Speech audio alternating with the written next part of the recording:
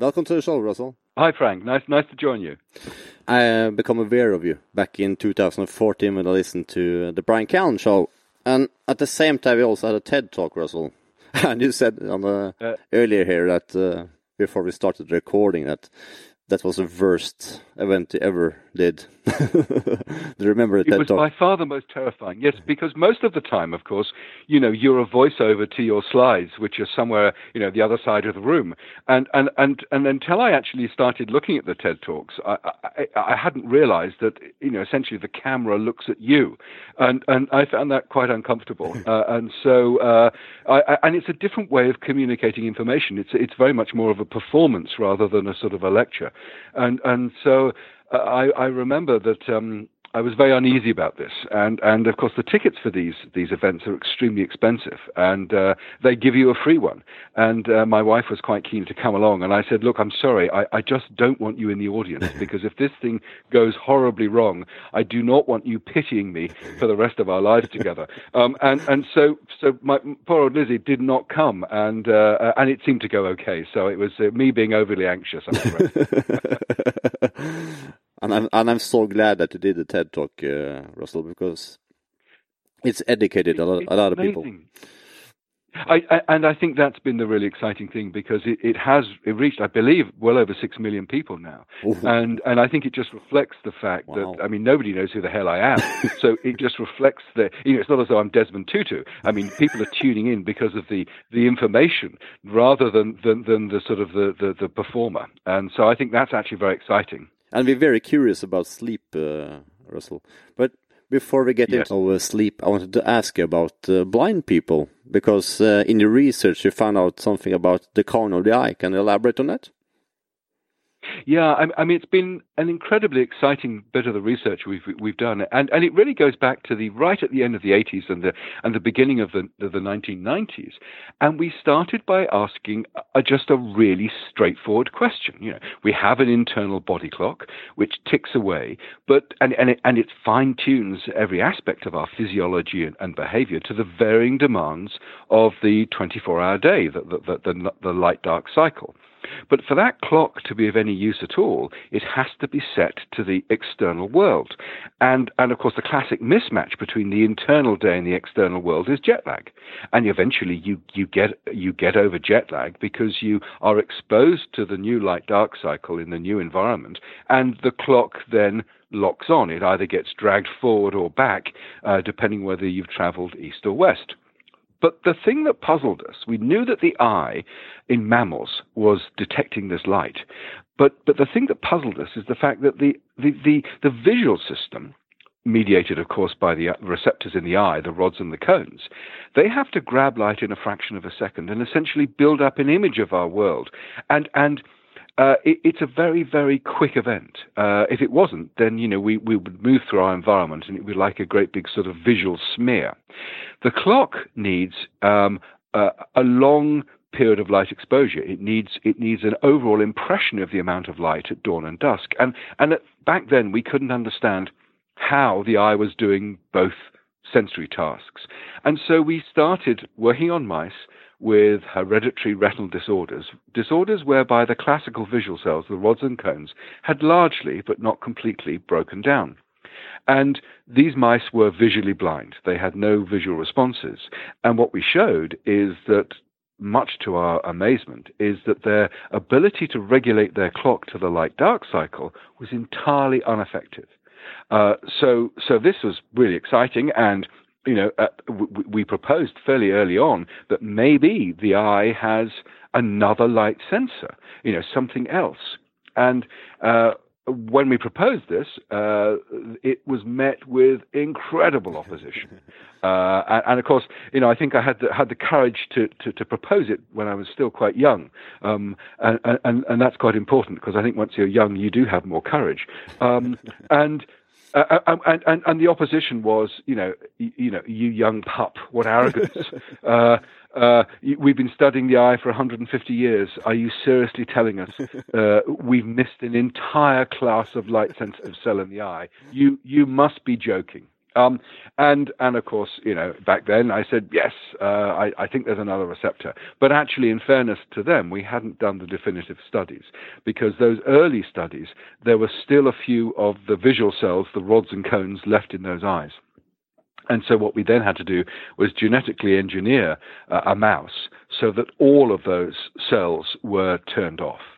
And to our intense excitement, with all of the rods and cones turned off, these mice would still regulate their body clock to the external world.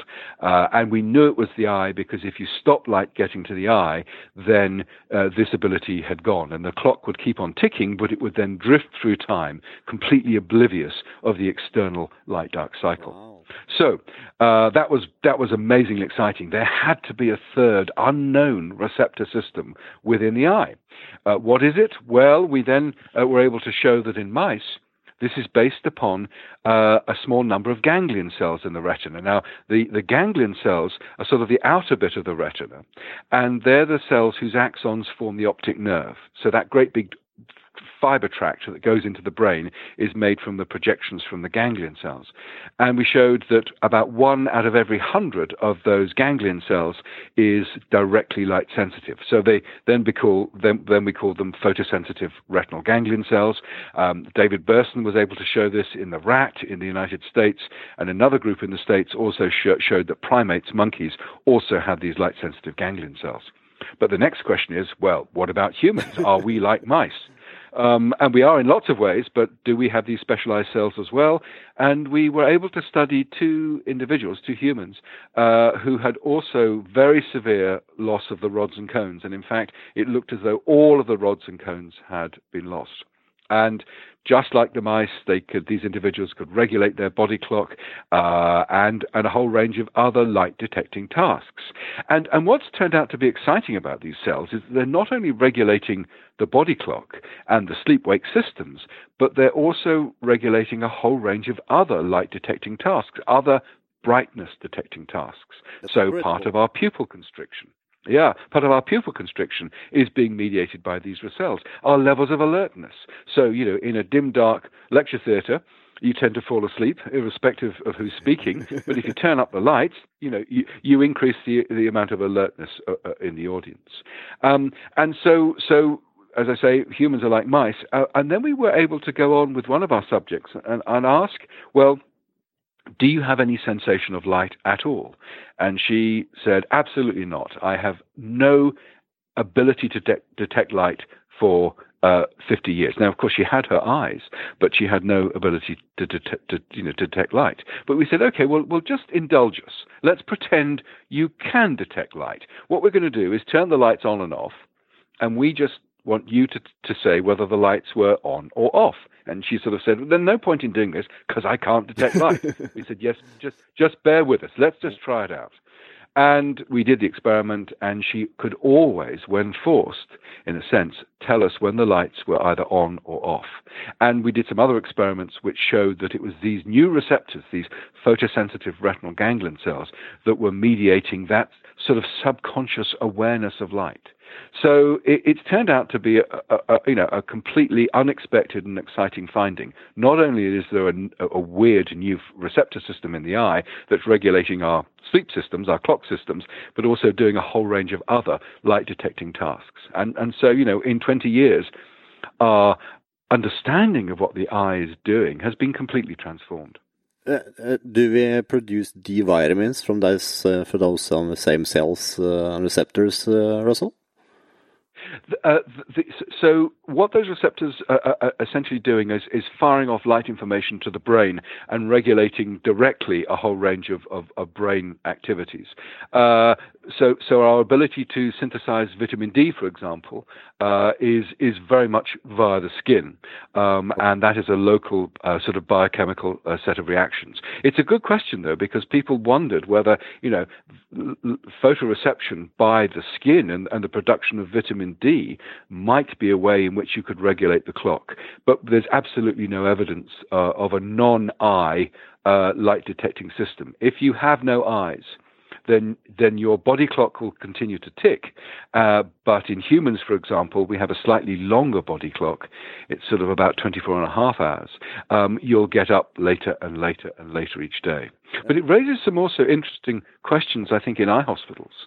So up until fairly recently, you go, if you had a terrible genetic disease whereby your rods and cones had been lost, you would be told by your ophthalmologist, well, I'm sorry, there's nothing more I can do for you. That's it. And that's true for the visual system. But what they, until recently, wouldn't check is if those photosensitive retinal ganglion cells are still working.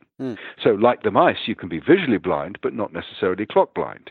And having shown that those receptors are still there and working, then the advice needs to be, look, seek out sufficient daytime light to make sure you can lock your internal clock onto the external world. And what's, I think, really transforming ophthalmology and eye hospital practice now is that ophthalmologists appreciate that the eye is not only the organ of space, it gives us our sense of where we are in the world, but it's also this window on time. Without an eye providing light-dark information to the clock, we live in a world that lacks time. So, as I say, the eye is the organ of both space and time. So for blind people, it's important not to use glasses in the daytime then? Yeah, I mean, there has been a tendency to ask people with who are blind to wear dark glasses. Now, there are sometimes important clinical reasons for that, because there's some evidence that you might speed up the rate of loss of the rods and cones, but invariably that is not the argument. It's mainly for aesthetic reasons. Okay. And so unless there's a very good medical reason, then the eyes should be exposed to enough light to regulate the internal clock. And of course, there are individuals who've lost those light-sensitive ganglion cells, and in fact, you can have massive optic nerve damage, and therefore the eye can fail to send any information to the brain. So you're both clock blind and visually blind. And what we've gone on to do is try and understand, after the initial discovery of these cells, what we've been doing is to try and understand how those light signals change the clock, the molecular clockwork in the brain, and then align the internal clockwork to the external day. And where we are at the moment is that we think we've got some really exciting new drugs, which we hope to test in humans fairly shortly, that can provide a pharmacological mimic of light on the clockwork. So there are individuals who, particularly sort of some of the soldiers, who've been who've lost both of their eyes in ghastly conflicts in war zones, and other individuals who, as a result of genetic lesions, have no eyes. So there are anophthalmic individuals. Now, at the moment, there's very little that you can do for those individuals. And so what we are hoping is that we can then give a drug at a particular time that will then interact with the molecular clockwork and set it to the external world. So in a sense, fooling the clock that it's actually seen light. And so, as I say, this is going to be a drug that will provide a pharmacological replacement for light. This must be awesome news. But from what I can, I think the potential is very exciting. From what I can understand, Russell, that means that this sensors is controlling the circadian rhythm. Is that correct? Yes, that's correct. Yes, and a range of other things too. Yeah, but what is the circadian rhythm, and why is it important to us? Okay, so circadian rhythms are internally generated 24-hour or near 24-hour rhythmic changes in our physiology and our behavior. And what's turned out to be, again, an extraordinary discovery during the second half of the 20th century, really, is that, everybody knew that we showed patterns of sleep and wake, but it was sort of basically assumed that these were just driven by the outside world. And then it became clear that if you took humans or plants or any other sort of animal on Earth, and left these individuals under constant conditions, let's say constant darkness or constant light, then you got 24-hour changes in physiology and behavior. You did? In humans, for example, you can go down to a deep dark cave, constant light, constant temperature. You still see a sleep-wake cycle. You still see changes in physiology and behavior. And so it became clear that there must be an internal day. And what this internal day is doing is fine-tuning physiology and behavior to the varying demands of activity and rest. So in anticipation of going to sleep, our blood pressure starts to drop, levels of glucose in the blood start to drop, and the body is being put into a state that is preparing it for sleep. And at the other end of the day, of course, in anticipation of waking up in the morning, blood pressure starts to rise, glucose is released into the circulation in anticipation of actually waking up. So that at the time we do wake up, we are physiologically prepared for activity. And so there is this internal clock, and as I say, it's adapting us to the varying demands of activity and rest. Now, what is it made of? There is an area of the brain, at the base of the brain, and it sits actually right in the hypothalamus, basically where the optic nerves go into the brain and fuse. Just above that sits about 50,000 cells, which contain the master biological clock within the brain. And it's a structure called the suprachiasmatic nuclei. When that region of the brain is lost, it's destroyed. And so, for example, if you have a tumor, a type of cancer in the hypothalamus, and it wipes out that part of the brain, then all patterns of 24-hour behavior are lost. Ooh. So what's the clock made of? Well, one of the great triumphs, I think, of the past 20 years has been the discovery that a single cell, a single suprachiasmatic nuclei, or SCN cell, isolated, put in a dish, will still show 24-hour patterns of electrical activity and synthesis of certain compounds. What? Which tells you that this clock is a subcellular molecular process. And what's become clear is that you've got a bunch of critical clock genes. They produce a message. The message is then translated into a protein, but then that protein forms a complex with other proteins. It then goes back into the nucleus and actually turns off its own genes. Those proteins are then degraded, and then the genes can be turned on again. So what you've got is a molecular feedback loop, which essentially produces a 24-hour oscillation of electrical activity, which is then translated into the 24-hour rhythms in physiology and behavior. So that's what we thought was the system for a very long period of time. The eye detects the light-dark cycle, then interacts with a molecular clockwork in the master clock within the brain. However, Uli Schibler in Switzerland discovered that there were clocks in lots of other cells within the body. And so, for example, if you take liver cells out and you isolate them in a dish, they will show a 24-hour oscillation for several cycles, and then they sort of damp out. And so our understanding of the circadian system has changed. Well, we thought that the master clock was sending out a signal imposing, forcing 24-hour patterns of activity on the rest of the body. Now we know that it's coordinating the activity of billions and billions of individual cellular oscillators, which are organized throughout the organ systems of the body. So in a sense, you have this complete circadian network, not just a single clock in the brain, which is sort of how we used to think about it. That means that sleep is extremely important to us then, obviously. Sleep is incredibly important, and sleep, of course, is immensely complicated.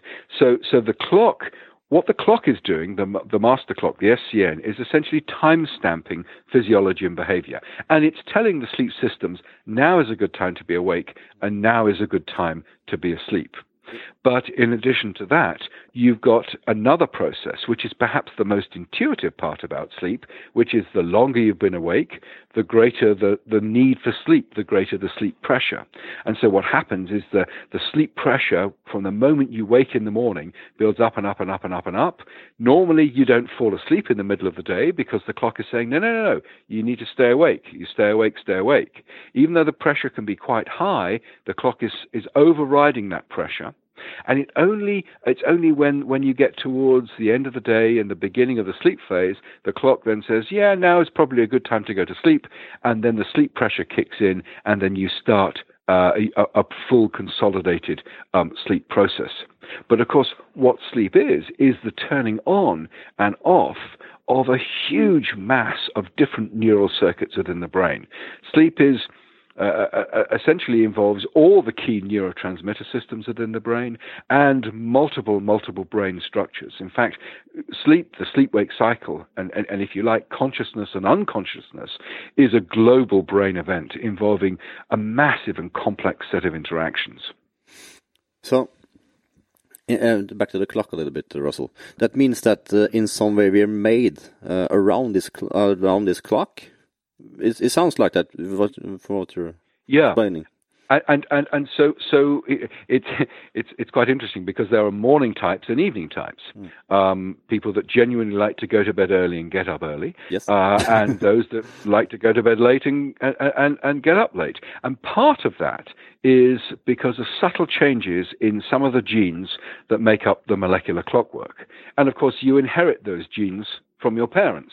So in a sense, by their contribution to our genes, our parents are still telling us what time to go to bed and get up in the morning. And what's turned out, again, I think to be very interesting, is that some very specific changes in some of those clock genes have been linked to morningness and eveningness. So that's part of the explanation. But there's also developmental effects. So as we age, the sleep-wake timing also changes. So from the age of 10, there's a tendency to go to bed later and later and later. We tend to be more owls. We tend to be delayed. And that peaks in males at around about the age of 21, 22, and in females about 19, between 19 and 20. And then we start to shift to a slightly more morning position. So by the time we're in our late 50s and early 60s, we're getting up and going to bed at about the time we got up and went to bed when we were 10. But the difference between somebody in their late 50s, early 60s, and somebody in their late teens can be as much as 2 hours. So on average, and it changes a lot between individuals, but on average, late teenagers and people in their early 20s like to go to bed and get up about 2 hours later than people in their late 50s, early 60s. So the school system, it raises some really important issues. The school system. It raises it raises some important issues in terms of schools, because asking a teenager to get up at 7 o'clock in the morning is a bit like asking a 55-year-old to get up at 5 o'clock in the morning. That's what we're asking our teenagers to do. And now the problem is that teenagers face yet another whammy, which is not only are they biologically predisposed to go to bed late and get up late, and of course that's always been the case for humans, but now with the fact that bedrooms are no longer places of sleep, but also places of entertainment for teenagers, then there's social media, there's computers, there's gaming. And so unless these devices are turned off, then they then interact with the biology and then make sleep even later. And in what way, Russell? Studies on. In what way? Well, essentially, what's happening is that you're delaying going to bed even later. And so, what happens in teenagers is that during the week they're going to bed late, but the alarm clock, of course, is still driving them out of bed in the morning so they can get to school. So they're suffering hugely shortened sleep, which means that they're very tired when they go to sleep. And I was talking to some teenagers fairly recently, and many simply fall asleep for the first few hours in class. I mean, either they're falling asleep or they're actually physically asleep, and the teachers, they're being driven crazy.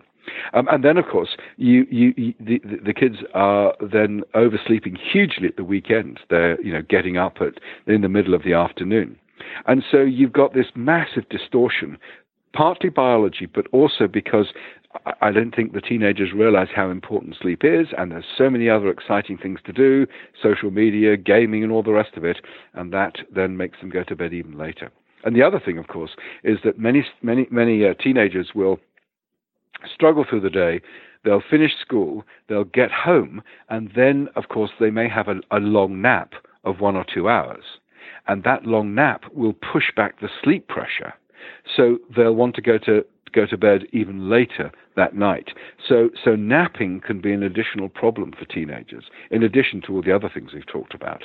Some of the consequences, of course, for disrupted sleep in teenagers is the tendency to use sedatives and stimulants. So much of the waking day is being driven by high sugar, high caffeinated drinks, which keep them alert. But the problem is that caffeine can stay in the body for a long period of time. And certainly if you're drinking caffeinated drinks, well, the half-life of caffeine is between 5 and 9 hours. Ooh. So if you take a strong caffeinated drink in the middle of the afternoon, it's almost certainly going to delay sleep at night. And then there's the tendency to say, well, I've got to get some sleep, what do I do? And then there's the use of sedatives, and that can be borrowing or stealing parental sleeping tablets, buying antihistamines, the drowsy antihistamines from the pharmacist, or stealing or buying parental alcohol. And the key thing, though, is that those drugs, whether it's alcohol or sedatives, are exactly that. They're sedatives. They don't provide a biological mimic for sleep. So, in fact, you're actually disrupting some of the important things going on in the brain whilst we're asleep. So you're not only being sedated, but the brain isn't actually being allowed to do all the important stuff it does during sleep. The alarm clock wakes you up. You feel really groggy because you've had a sort of a sedative-induced sleep. You need more stimulants, more caffeinated drinks. That means that, you need more sedatives at night. And this sort of stimulant-sedative feedback loop is, I think, becoming an important driver for many, many teenagers. I mean, I was most terrified when I first became aware of this, as talking to a 13-year-old young lady, 4, 5, maybe 6 years ago. And I said, what's your sleep like? And she said, oh, it's fine. I said, this is wonderful. How do you manage that? And she said, oh, I just take my mother's sleeping tablets. No. And I said, well, how do you feel? Yeah, and I said, how do you feel the next morning? She said, it's not great, but after 3 Red Bulls, I can get going. And here is a developing plastic brain, the most complicated structure in the known universe being driven by stimulants and sedatives at a formative time. And that worries me. I think That's not good at all. What happens to the body when we get too little sleep, Russell? Yeah, it's a very interesting point. And again, it's some work that's just emerging really over the past 10, 15 years and being increasingly recognized. I suppose I'd categorize 3 levels of problems.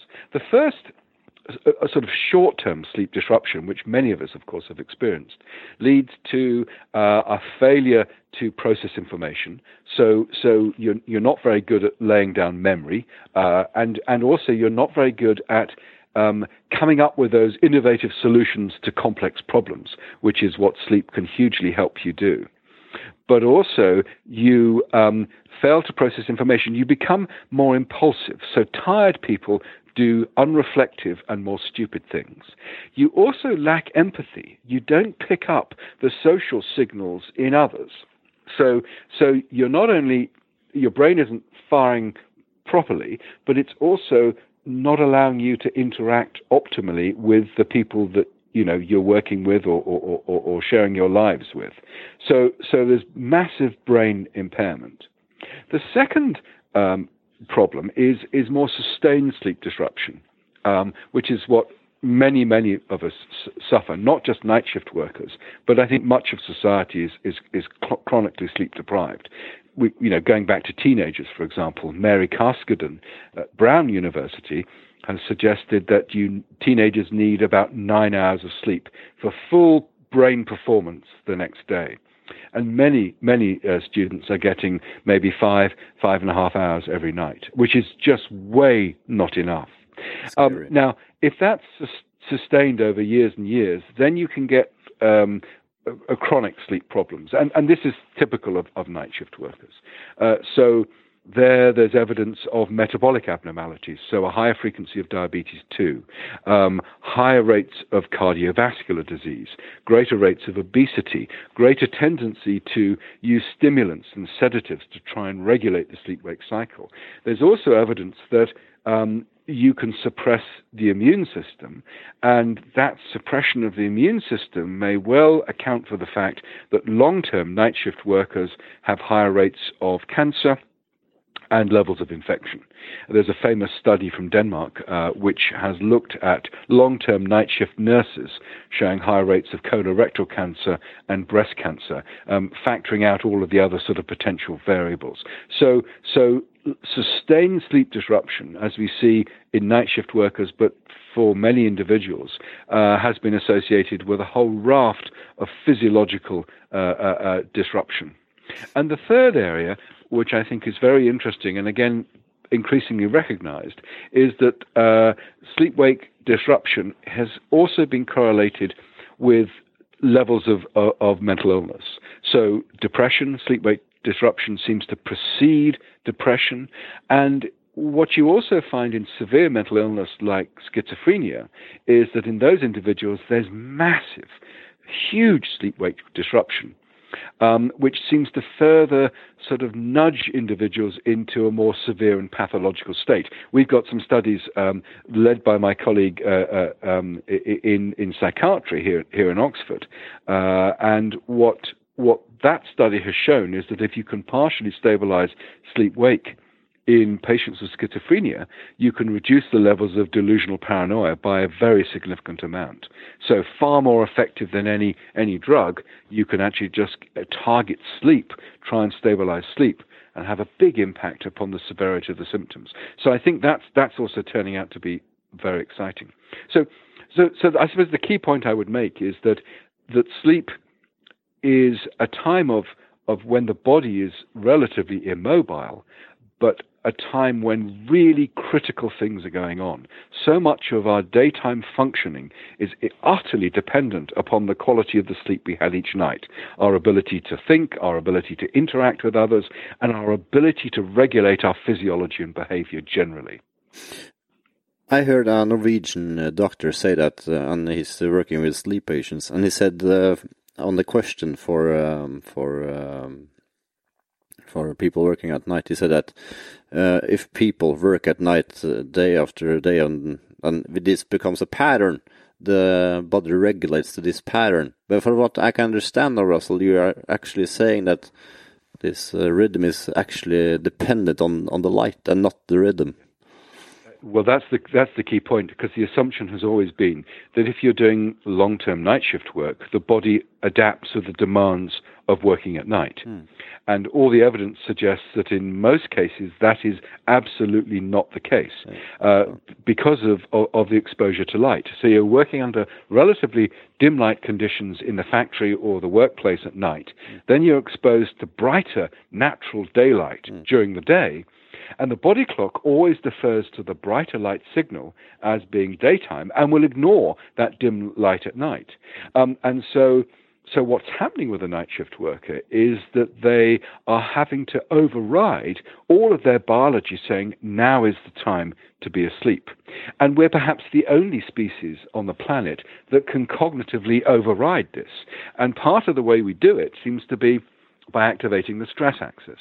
And by sustained activation of the stress axis, we can partially mask the fact that we need to sleep. But of course, long-term activation of the stress axis leads to long-term problems of the sort we've discussed: immune suppression, cardiovascular disease, metabolic abnormalities.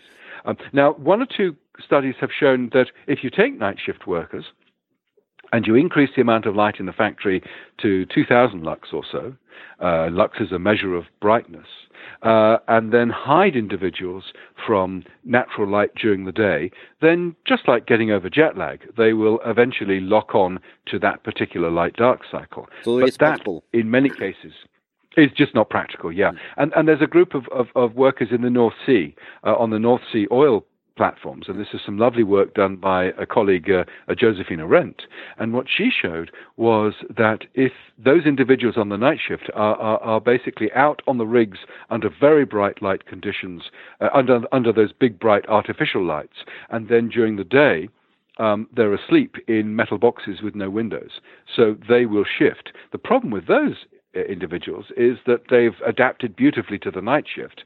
But then when they go home for their 2 weeks of shore leave, they're completely out of sync with their family and their friends, and they don't like that at all. That's very understandable, actually. I can understand that. Yeah, I mean, given the choice, most people, given the choice about when they want to feel less than their best, will be at work rather than at home when they're socializing with family. I'm curious about one thing, Russell. I've been thinking about one thing because I have a little son, and he's now 2 years old, and he's waking up at night, and as parents, we're getting awakened quite a bit. And are we as humans developed this way that we, in some way, can adapt to? I can feel that I can get away with less sleep now than before. So is this some way because we're caring about someone we can get away with less sleep, or? There's you raise again some very interesting issues. We'll go back to the development of the clock and the sleep-wake cycle in a moment, and children. One of the things one has to be very aware of is, you're saying you adapt. Well, actually, you invariably do not adapt. What happens is that the brain, when it's tired, becomes impaired.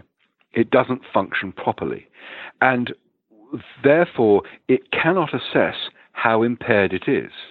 And so it thinks things are fine, but actually they're not. And many taxi drivers, you can say, how do you feel working on the night shift? They say, oh, it's no problem, I'm fine. If you bring them into the lab and you look at their ability to perform cognitive tasks or their reaction times or whatever, they're very, very impaired. And that's the key point. The brain is so impaired because it's tired, it can't assess how impaired it is. So it can be very, very dangerous. That's scary and frightening, actually. Yeah, exactly. And of course, this is part of the reason why the chances of having a road traffic accident are highest in the early hours of the morning, accounting for traffic volume. 100,000 crashes on the American freeway every year are associated with people simply nodding off at the wheel because they don't know what's going on. And of course, it raises then a whole other set of questions as well. What can we do about it? And I think there are things we can do about it. First of all, if you have to be a night shift worker, then it would make an awful lot of sense to map your body clock type, morning person or evening person, onto the type of night shift. So if you're a late person, then you should be doing late shifts. If you're a late person, you shouldn't be doing morning shifts. We should also be using technology to alert us. We said that the brain is impaired. So let's help the brain out by telling you you're falling asleep. Now, the Canadian trucking industry, as I understand it, have got some nice devices, which is like a pair of spectacles that you wear that can tell you if you're nodding off to sleep. And so they can then give the driver a warning that, look, you're falling asleep, do something about it. And I understand some cars now, commercially available cars, can also monitor whether you're nodding off. So we can use technology, and I should stress, not simply in the workplace, where you're likely to have an accident in the factory, let's say, but also on that incredibly dangerous period after the night shift when you're driving home. And of course, it's a very familiar road usually, so you're not particularly alert, you're used to this particular drive, and therefore you're much more likely to fall asleep. And so that's when we should be helping our night shift workers, both in the workplace and driving home by using technology. Never. Furthermore, I think another really and another really critical area is, why don't we give our night shift workers the appropriate form of nutrition? Knowing that you're going to be more likely to have obesity, diabetes 2, metabolic abnormalities, cardiovascular disease, what do we give our night shift workers to eat? Fast food, full of fat, full of sugar. It's about the worst stuff available. And so this is where nutritionalists need to get involved, and we can start to develop some really important nutrition for our night shift workers to try and mitigate some of those problems. So all is not lost. I mean, as a society, we're not going to put the 24/7 genie back in its bottle, but we can start to think of ways in which we can mitigate some of the problems. And I should also say, if you're a night shift worker, then you should have high frequency health checks to make sure that those problems, as we've discussed, can be caught early on and something can be done about them. You're raising some questions for me now, Russell. Yeah. You said, we're going to go back and we're going to talk about you and your 2-year-old. So it's the development of the human sleep system, I think, is really interesting. Certainly for the first 2 to 3 months, the clock of babies has not fully organized itself properly. So first of all, it's probably for a very good reason. The baby needs lots of nutrition as much as possible during those first 3 months. And so basically, a lot of the time it'll feed whenever it's hungry. And so there isn't very much of a 24-hour structure. But that 24-hour structure kicks in after about 2 to 3 months. And then, there tends to be long periods of sleep. Now, of course, children, and we've all experienced this, may wake up in the middle of the night and want comforting. And there's a tendency, of course, for parents to respond to that, because after all, that's what we're programmed to do. But then the child often learns that this is a great way of getting comfort from one's parents. And so rather than self-comforting, then it'll cry and then disturb the parents more. And that's a very difficult situation. The child probably doesn't need anything other than comforting. And so a number of solutions are proposed. You basically ignore the child, and as long as you've checked that it's okay and there's nothing distressing, then it then learns fairly quickly that it needs to comfort itself and then go back to sleep and stop disrupting the parents. But I think we also need to put that kind of behavior into a broader context. It's really worth emphasizing that there's been a huge shift in our sort of social structure over the past 50, 60, 70 years. We've gone to the nuclear family, where most families are just 2 parents and children. Whereas up until fairly recently, we lived in extended families. So childcare now falls almost exclusively on just the parents, and usually just one parent. Whereas previously there was an extended family, there may be elder siblings, there would be aunts, uncles, grandparents who would be living in close proximity, who would share the child care. And I think that many individuals, feel that they have to do it all and they have to be a wonderful parent. Well, yeah, that's fantastic, but it's a very abnormal situation, doing it simply on your own. It used to be a shared experience, and we've lost that because of the way we've restructured our society. I'm very curious about something, Russell. And before we got this electrical lightning, did we have a different sleeping pattern? With electric light, yes. Yes, before we got it is very interesting. Yeah. So there's pretty good evidence that the pattern that we had in the pre-industrial era of sleep was somewhat different. So there's studies which have suggested that humans had what's called a bimodal pattern of sleep, which means that at around about dusk, there was a 2-hour settling down of sort of quiet relaxation, a 4-hour period of consolidated sleep. Then you'd wake up, you may wander around, you may interact with others in various ways. You then have another 4 hours of consolidated sleep and then a 2-hour transition into wake. So it wasn't this sort of single, relatively short block of sleep, but it was an extended block. And you see those patterns in a variety of societies today where there's no electric light. We probably did have a different pattern of sleep, but of course. It's very. I mean, other studies by people like Tom Weir, for example, have taken people like you and I and placed us in isolated, rooms with 12 hours of light and 12 hours of dark, more or less, and we defer back to that bimodal pattern of sleep. So, I think that the fact that we because we've invaded the night with electric light, we've changed our sleep patterns rather significantly. Now, I should say that not everybody agrees with that argument. I am persuaded by that argument, but others would suggest that, for example, how can you say that in the past we had better sleep when there was sort of a family and 5 or 6 children all in the same bed? My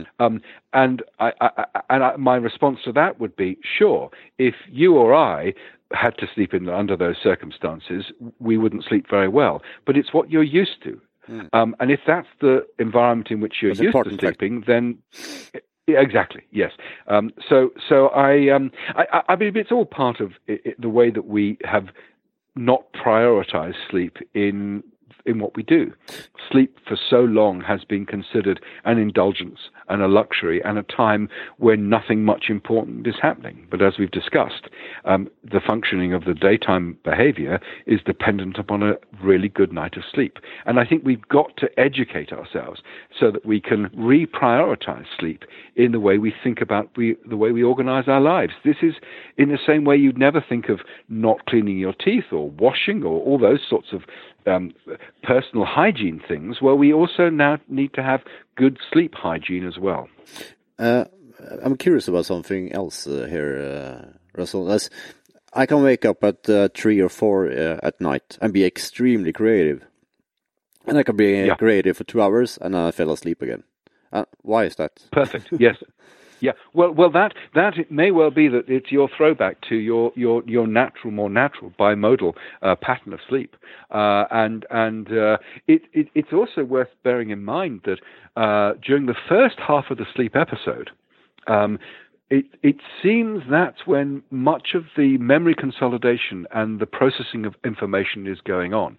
So some beautiful studies by Jan Born in Germany have shown that a night of sleep can hugely enhance your capacity to come up with solutions to complex problems. And it may well be that you're waking up after that first sleep episode where something that has been and you've actually started to process the information. You've woken up and you've seen it through to its wonderful and logical conclusion, and then you can switch back off and then have another episode of sleep. Yeah, and of course, that's great. And of course, it's interesting because the second half of the sleep episode is where we tend to have more dream sleep. Now, what dreams are, I think, remains a really interesting question. My view would be this is the brain trying to make sense of a very complicated world. The analogy I've made is it's a bit like a partially complete jigsaw puzzle. During the day, all these bits of a jigsaw puzzle have become, flying in. And during sleep, we try and make sense of that information by putting those pieces of the jigsaw puzzle into the partly formed puzzle that we already have. Now, many of the times, those pieces fit beautifully. But other times, the brain is trying to force those jigsaw pieces into the wrong part of the puzzle. And maybe that's maybe what a strange and abnormal dream is. It's the way that the brain is trying to make sense of a super complicated world. It sounds logical. Yes.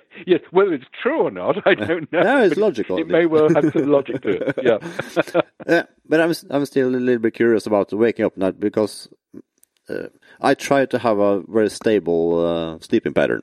So for the last since I heard your podcast with Brian Callen back in 2014, I started to go to bed at 10, and I've done that since.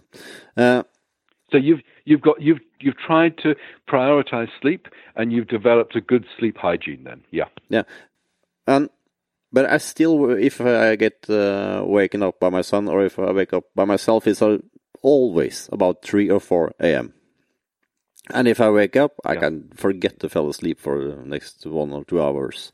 So is that because that we're building up this pressure? Bimodal pattern. Yeah. Oh, yes. Right. Yes. That's a good point, because what's happened, and the effect of sleep pressure can vary enormously between individuals. So it may well be that sleep pressure has dissipated quite a lot in you. It's been pushed back, and so you may wake up, but although the clock is saying this is now a really important time for you to be asleep, the sleep pressure may have gone away sufficiently to wake you up.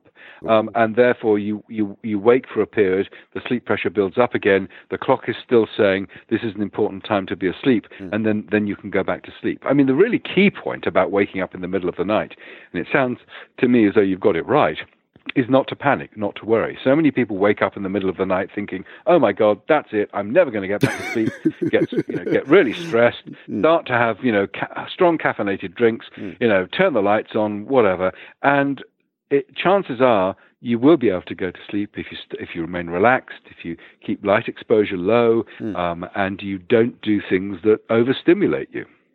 You said something about sleep hygiene, Russell. Can you please elaborate now? Because I think a lot of people do not know what a good sleep hygiene is. Yeah. So I think that the first point to make is how much sleep do you need? And this is a question we all ask ourselves. And I think the answers are relatively straightforward. If you need an alarm clock to wake you up in the morning, if it takes you a long time to wake up, if you're feeling sluggish, for a good 1 or 2 hours in the morning, if you need caffeinated drinks to wake you up in the morning, if you're feeling tired and grumpy, and your friends and family and your colleagues comment on this, these are all signs that you're not getting enough sleep, and this is kind of fairly obvious stuff. If you crave a nap in the middle of the afternoon, you're again not getting enough sleep. So what do you do? Well, I think, and if you're oversleeping during the weekend, that's also a classic sign that you're not getting enough sleep during the week. And so you need to reprioritize and stabilize the way things are going. So what can you do? Well, you need to assess how much sleep you need. If you're not getting enough, you need to try and go to bed earlier. But how do you put yourself into the sleep state? Well, you need to minimize light exposure for at least half an hour before you go to bed. You need to turn off the television. You need to turn off the social media, the emails, all of that kind of stuff. You need to do things that are relaxing, and that may well be reading a few pages of a novel. It may well be listening to some music. But certainly you need to get your brain prepared for sleep. I mean, one of the things that always amazes me is that what's the last thing that most of us do before we go to bed? We stand in the most brightly lit room in the house, the bathroom, staring into a hugely illuminated mirror, cleaning our teeth. Well, what that high level of light will do is increase alertness and delay sleep onset. So I've always been puzzled why we don't have bathroom mirrors with a dim light switch for the night and a bright morning switch for the day, because then that when we wake up in the morning we have that bright light which can help set the clock and also increase alertness, and of course you do the opposite before you go to bed at night. But it's the sort of stuff and advice that our grandparents would have told us. And in a sense, we've just lost the sort of sensible, intuitive things that would promote sleep.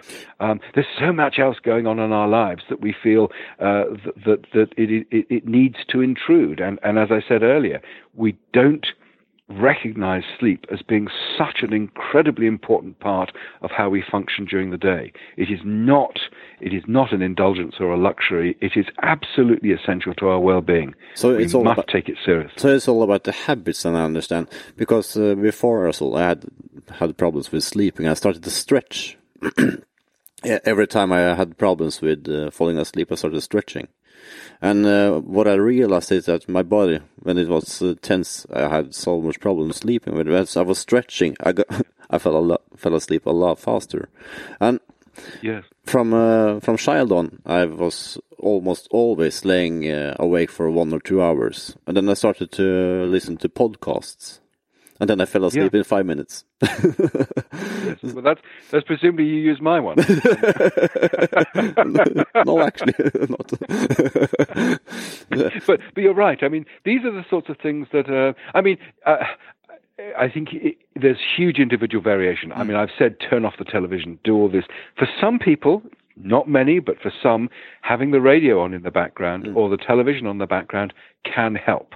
It's rare, and you shouldn't do it as your first line of relaxation. But for some people, that has been helpful. Yes. But it can be a great tool, and the stretching one is something I want to recommend for people having troubles with sleeping, because a lot of people we are sedative. I mean, we're sitting and we're having all these sore necks and so on. So when you starting to stretch, we're getting more tired. And I have some more questions.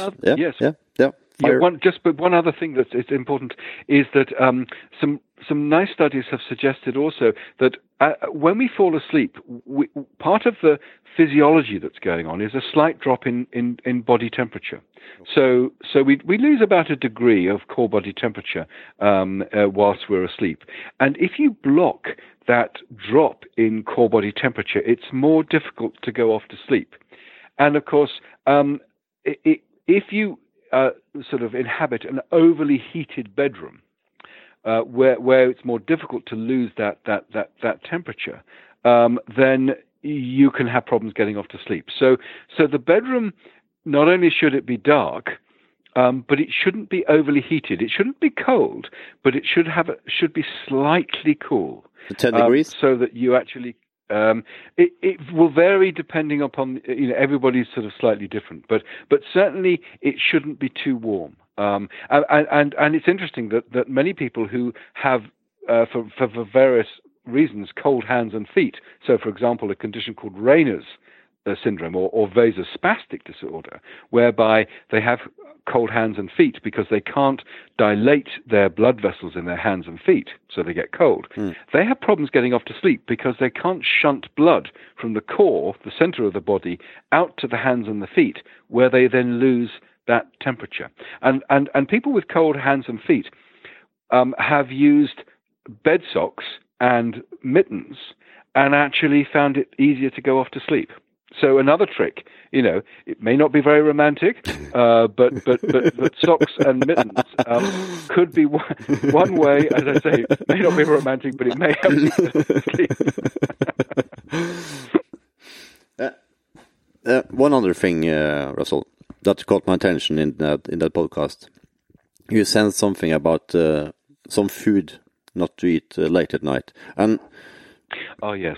Can you explain? Well, that's also a good point. And so there's a couple of reasons for not eating late at night. One is it's if you're having lots of food late at night, then it can obviously get the digestive system going, and that can interrupt. It can delay sleep just because of the mechanics of digestion. But some very interesting studies recently have compared eating in the morning versus eating late at night. So they gave people the same number of calories, but either concentrated in the first half of the day or concentrated in the second half of the day. And what's interesting is that the calories that were taken during the second half of the day prevented weight loss, and in fact there was weight gain. So you tend to it's more difficult to lose calories. And if you're going to diet, for example, then you can't do it very effectively if you're having all your calories at the end of the day.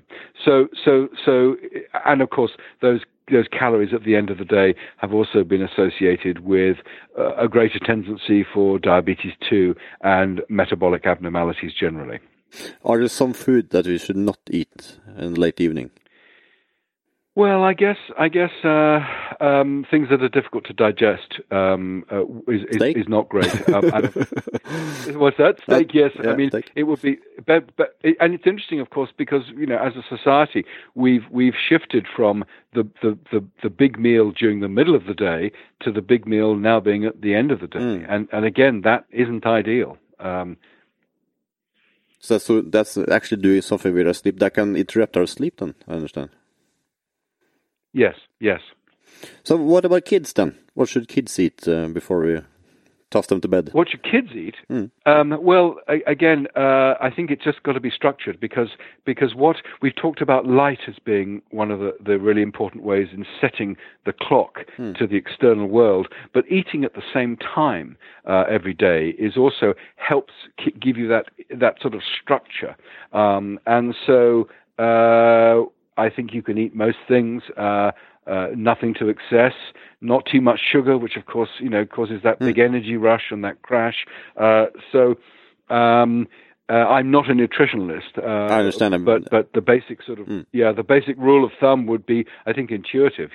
Don't have big heavy meals shortly before you go to bed because they're going to be more difficult to digest, and the evidence seems to be that it'll promote weight gain by eating at the end of the day. So a light meal at the evening is the best one, from what I understand. Yeah, I think that would be good. Now, of course, again, it practically becomes very difficult to do that because most of us are so busy. We leave for work in the morning and probably have almost no breakfast.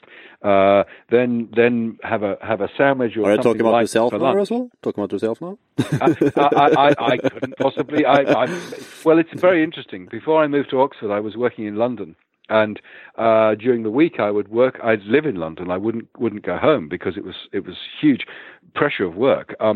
And I would leave. I would have no breakfast. I would have maybe a sandwich, but very rarely. It'd be too busy. And then I would finish in the lab 10, 11 o'clock at night, and then I'd walk back to the flat. And I would realize that I was incredibly hungry. And then I would have, I'd have, the temptation of a really good fish and chips or doner kebab or some terrible, awful thing. And actually, during those 5 years I did that, my weight absolutely ballooned out. Yeah. And I think, it all now fits with I mean, in mitigation, we didn't quite know it was such a bad idea to do that, but it really is a bad idea now. It's all about habits, right? Have the right habits. Yeah, I think it's habits, and it's also breaking bad habits. That's the thing. Yeah, extremely important. Can you elaborate something about caffeine? So caffeine is really interesting because, I mean, we talked about the sleep pressure. And part of the build-up of sleep pressure is due to a substance that builds up in the brain called adenosine. And adenosine is actually one of the breakdown products of the energy currency within the body, which is ATP. ATP is broken down to release energy, and one of the byproducts of ATP is adenosine. So adenosine is a very good marker of biological activity. And so we know that adenosine is very important in promoting sleep because if you infuse it into the brain, it promotes sleep. And what caffeine does is actually interfere with the adenosine receptors in the brain. So caffeine genuinely makes you feel less tired because it's blocking the ability to detect the sleep pressure in the form of increasing levels of adenosine. So we have a good idea actually of how adenosine and caffeine are important in sleep regulation. Now, melatonin is really interesting, and there's a lot of nonsense talked about melatonin, and it's often called the sleep hormone, which is not correct. So what we know about melatonin is that the eye regulates the master clock in the brain. The master clock in the brain, the SCN, then talks to the pineal gland, and the pineal then releases the hormone melatonin. And melatonin is a biological marker of the dark. So when it starts to get dark, melatonin rises. It's high during the dark, and in anticipation of morning, melatonin levels start to drop. Now, in animals that are seasonally breeding, so that use the increasing and the decreasing day lengths during spring and autumn, they're using that information to regulate their reproductive system. So, for example, you have the rut of deer in the autumn months, and that's because the day length is shortening, the night length is increasing, and the duration of melatonin release is also increasing. And it's that melatonin signal that is used by seasonally reproductive mammals to regulate seasonal reproduction. Okay, so that's what we know melatonin is doing. Melatonin is also feeding back on the master clock. There are melatonin receptors in the suprachiasmatic nuclei. We don't know precisely what melatonin is doing to the master clock, but it's possibly speeding up the effects of light on the clock. So light comes in during the day, sets the clock, and then melatonin is released at night during the dark, and that probably feeds back and reinforces the melatonin, the light-dark signal. And so there is some good evidence which suggests that if you take melatonin at local bedtime, you can speed up the getting over jet lag. So if you're flying from Norway to the United States, you take 3 milligrams of melatonin at the local bedtime. You can get over jet lag more quickly, and it's probably because it's shifting the clock by enhancing the effects of light on the clock. Yep, that's what we know about. We also know that in about 70% of people, if you take 3 milligrams of melatonin, it can reduce the time it takes you to get to sleep. So it makes you a little bit sleepy. However, is it wise? There are. Sorry? Is it wise to do that? Well, I mean, certainly in Europe, you can't buy melatonin over the counter. In the United States, of course, you can go into any pharmacy and just buy as much melatonin as you like. They're crazy over there, Russell. I'm not even going to comment. I have some very good American friends, but they may well be crazy. But when I was traveling to Australia quite a bit, I did try using melatonin to get rid of my jet lag, and I found it made it worse. So I don't use melatonin at all now in any way to interact with jet lag. I mean, the thing for jet lag is that there's a very, very clear rule of thumb. If you're traveling west, you seek out light, and that speeds up the rate at which the clock sets to the new time zone. But traveling east, let's say you were going from Norway to Sydney, then there's a very important thing you need to do, and that's to avoid morning light in the new location and then seek out afternoon light. Now, why is that? Well, because the effects of light on the body clock are not equal. If you get light at dusk, early part of the evening, then that tends to delay the body clock, which means you'll get up later the next day. However, if you get morning light, that tends to advance the body clock, which means you'll get up earlier the next day. And the danger of going from Europe to a place like Australia is that the body clock, when you arrive in Australia, is during it thinks it's dusk, which means you'll expose light and it'll push you further back towards Europe rather than dragging you forward to the new time zone. So that's the dilemma about jet lag, and so it's the appropriate light exposure that I think is important. Melatonin may help some people, but of course the problem is that often you don't know where the body clock is, and therefore it's difficult to know when the best time to take the melatonin is as well. From what I can understand from this talk, Russell, it's all about light, actually. I'm sorry to be a light bore, but yes, it is invariably all about light. You could accuse me of being biased, but I think many people would agree with me. Yeah, I think it's extremely interesting. And what are some of the? I believe that a lot of people in the days that they're working, also from Monday to Friday, they are going to bed at 10, 11. And the weekend comes, they go to bed at 8, 2 p.m. Are there some consequences of changing this sleeping pattern in the weekends? Yeah, it's again a very good point. I mean, what many people do is oversleep at the weekend to try and compensate for the lack of sleep during the week. But of course, that disrupts the normal sleep-wake timing. And that means that it's more difficult to sleep at the appropriate time on the Monday, Tuesday, and the Wednesday. So ideally, you should be getting up and going to bed at about the same time during the week and at the weekend. It'll just make it much more easily to stabilize the sleep-wake cycle. Yeah, It's a good point. I mean, now clearly, it's going to be difficult, and the occasional late night is certainly not going to have much of a problem. I mean, it would be really sad that on a Friday night you didn't feel as though you could go out and have a bit of fun, or indeed on a Saturday night. But just don't do it every weekend. There is something I have experienced, Russell. As I said, I started to go to bed at 10 after I heard your podcast back in 2014. And if it happens that I'm going out late at night, for example, and it's maybe at 2 at night, I feel real sick the next day. I feel a hangover, even if I have to drink any alcohols. I'm extremely sick the next day. Yeah, I think, and what illustrates the point. I mean, we talked about the master clock in the brain ticking away, and we talked about these billions of individual clock cells, in the liver, the gut, the muscles, and all the rest of it.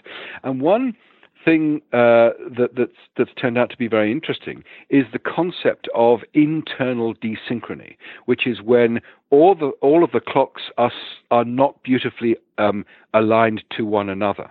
Now, of course, going back to jet lag is so bad, not because you're simply 6 hours shifted between, let's say, Norway and Washington. It's because the whole circadian network is at a slightly different time.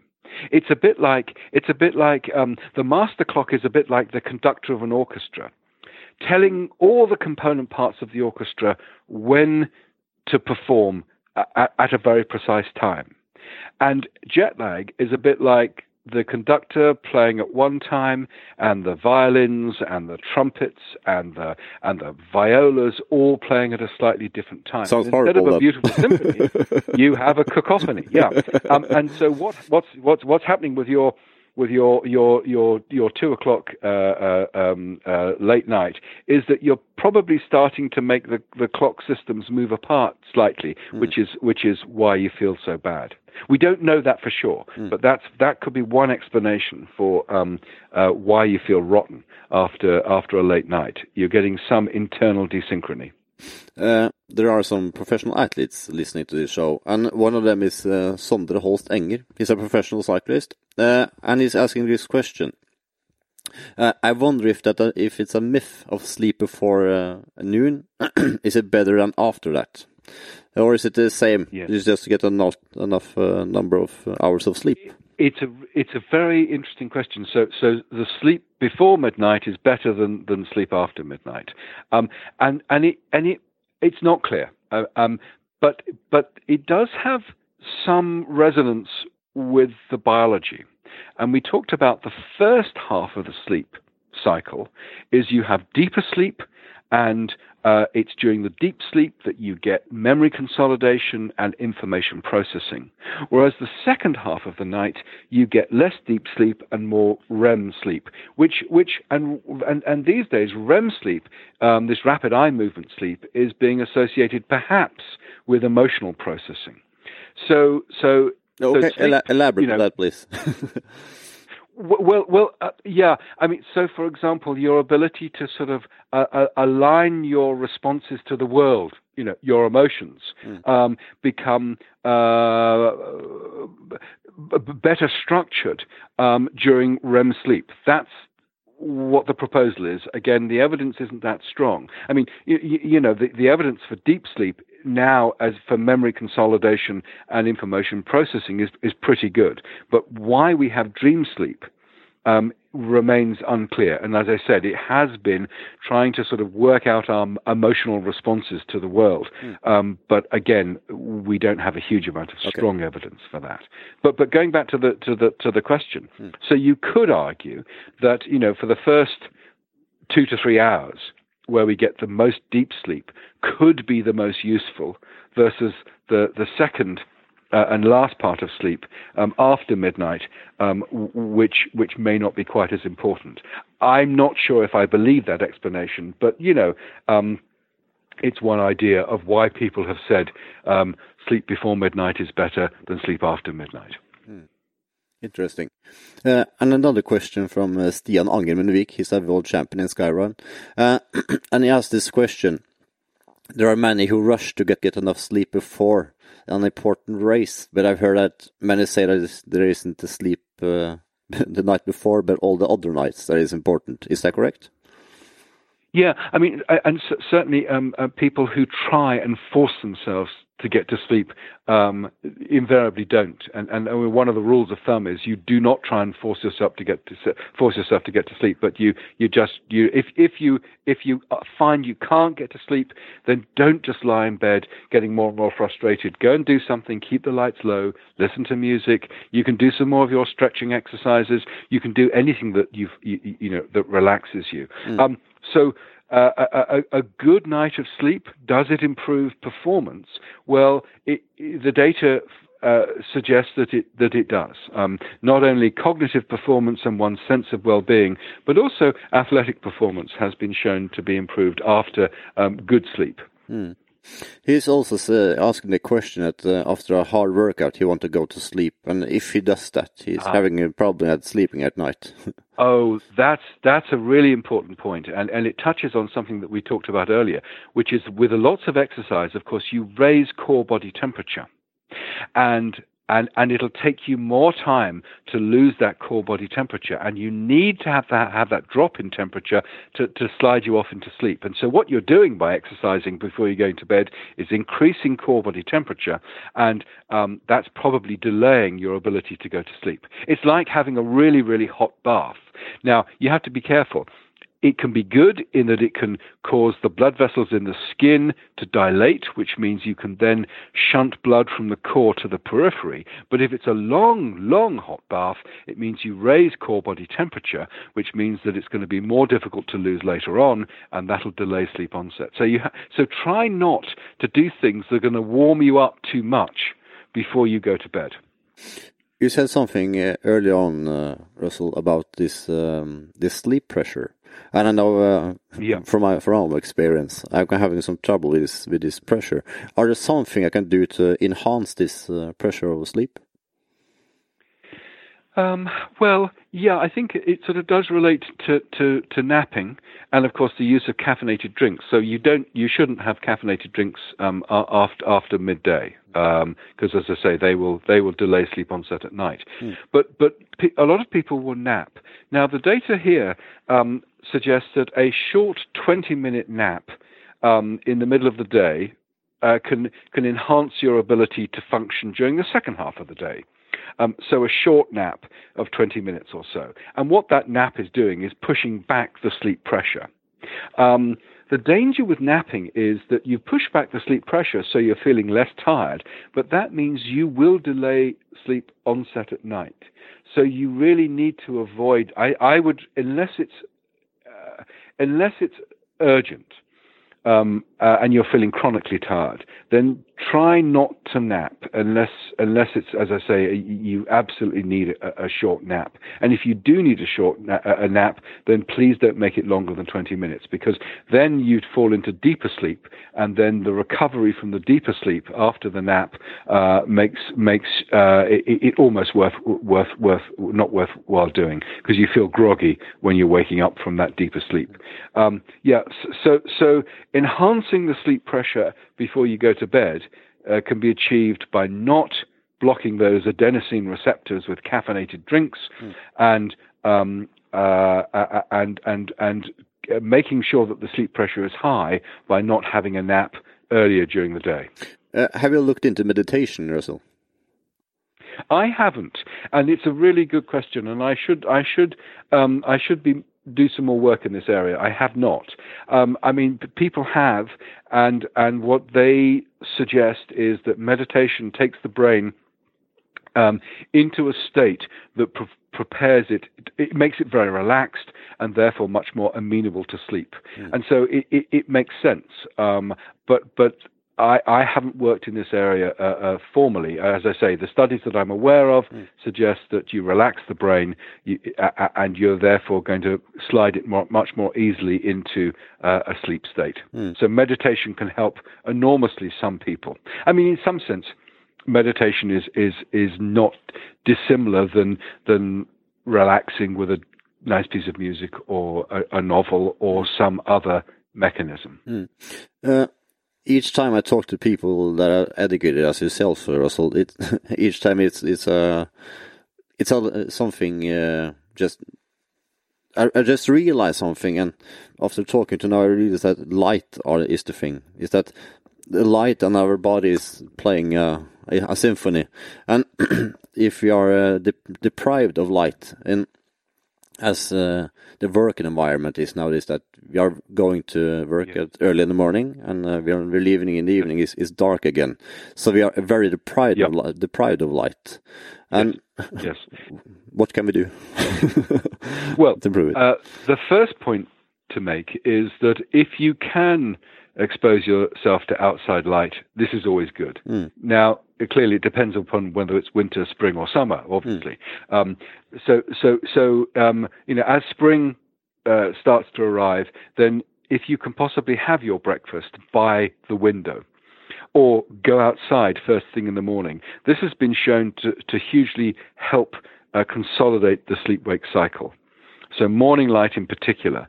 However, in, of course, Scandinavia, for 2 months of the year, depending upon when you are, you won't experience very much light. Nope. And under those circumstances, light boxes and artificial light have been shown to, I think, alleviate some of the problems. So, for example, we've sort of talked about the importance of light for consolidating sleep-wake, but what we haven't really talked about is seasonal affective disorder, which, of course, is something that affects Norwegians, the Scandinavian countries, oh yes, very, very much.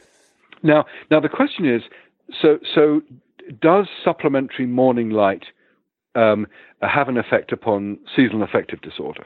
Well, the data, I think, are very clear, and that yes, a half an hour to an hour of bright light from a light box in the morning can have a big effect upon alleviating some of the conditions of SAD.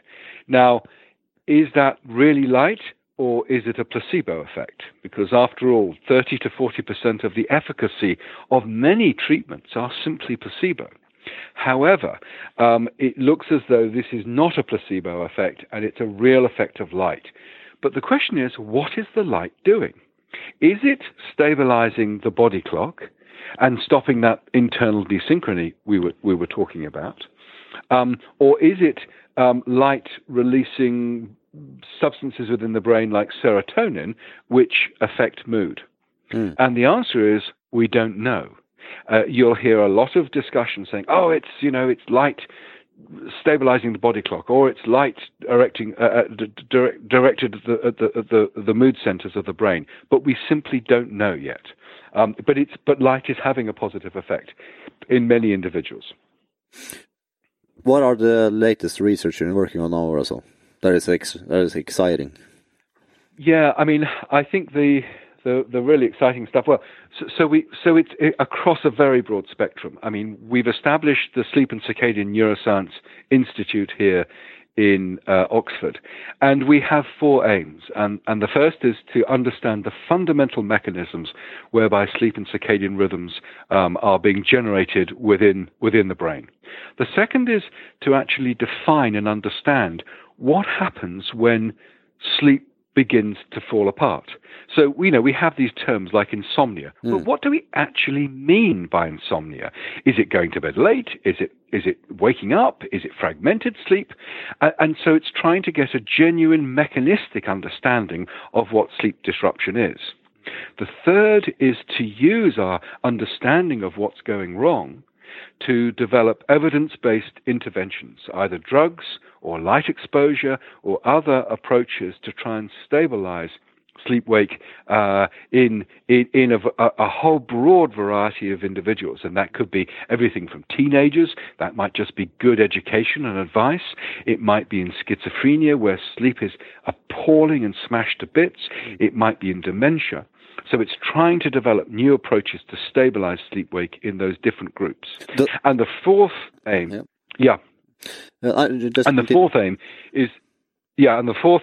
is to disseminate this information as widely as possible. And that's, of course, at one end, our healthcare professionals in a 5-year training. Most doctors will only have 1 lecture about sleep. No. Oh, yes. Yeah, I mean, still, and that lecture will be about EEG, and it will not be about the sorts of things we've been discussing. And so we've developed the first fully online sleep medicine program here in Oxford, whereby you can register and download the lectures when it's convenient for you. Okay. And then organize tutorials, via Skype with our experts here. And so hopefully we can start to supplement the lack of information about sleep to our healthcare professionals. Who can take that course, Russell? I'm sorry? Who can take that course? Anybody, as long as they have the appropriate background in biology. It doesn't mean that you've necessarily got to have a degree, but you've got to, if it's going to be a master's degree, you have to have an equivalent sort of degree-type qualification. Okay. And so we've got our first set of enrollment, and I think we've got 16 people around the world have started, and we've got a lot of people wanting to join next year as well. So we've begun to try and get the information out there. So I mean, what I'm doing most of my time is trying to understand the fundamental mechanisms, and I think the most exciting research for us has been recently. Well, how does light from these new receptors, these photosensitive retinal ganglion cells, change the patterns of gene expression, which in turn then change our patterns of behavior? How does genes and their activity give rise to behavior? And we're getting a really exciting understanding of what light is doing to the clockwork. So for example, we ask the question, why isn't light more effective at shifting the clock? Why does it take a day for every time zone you've crossed before the clock locks on to the new light-dark cycle? And so in a sense, what's the reason for jet lag? And we discovered that there's a protein which acts as a brake on the clockwork. So light starts to shift the clock. This protein kicks in and doesn't let it shift very much.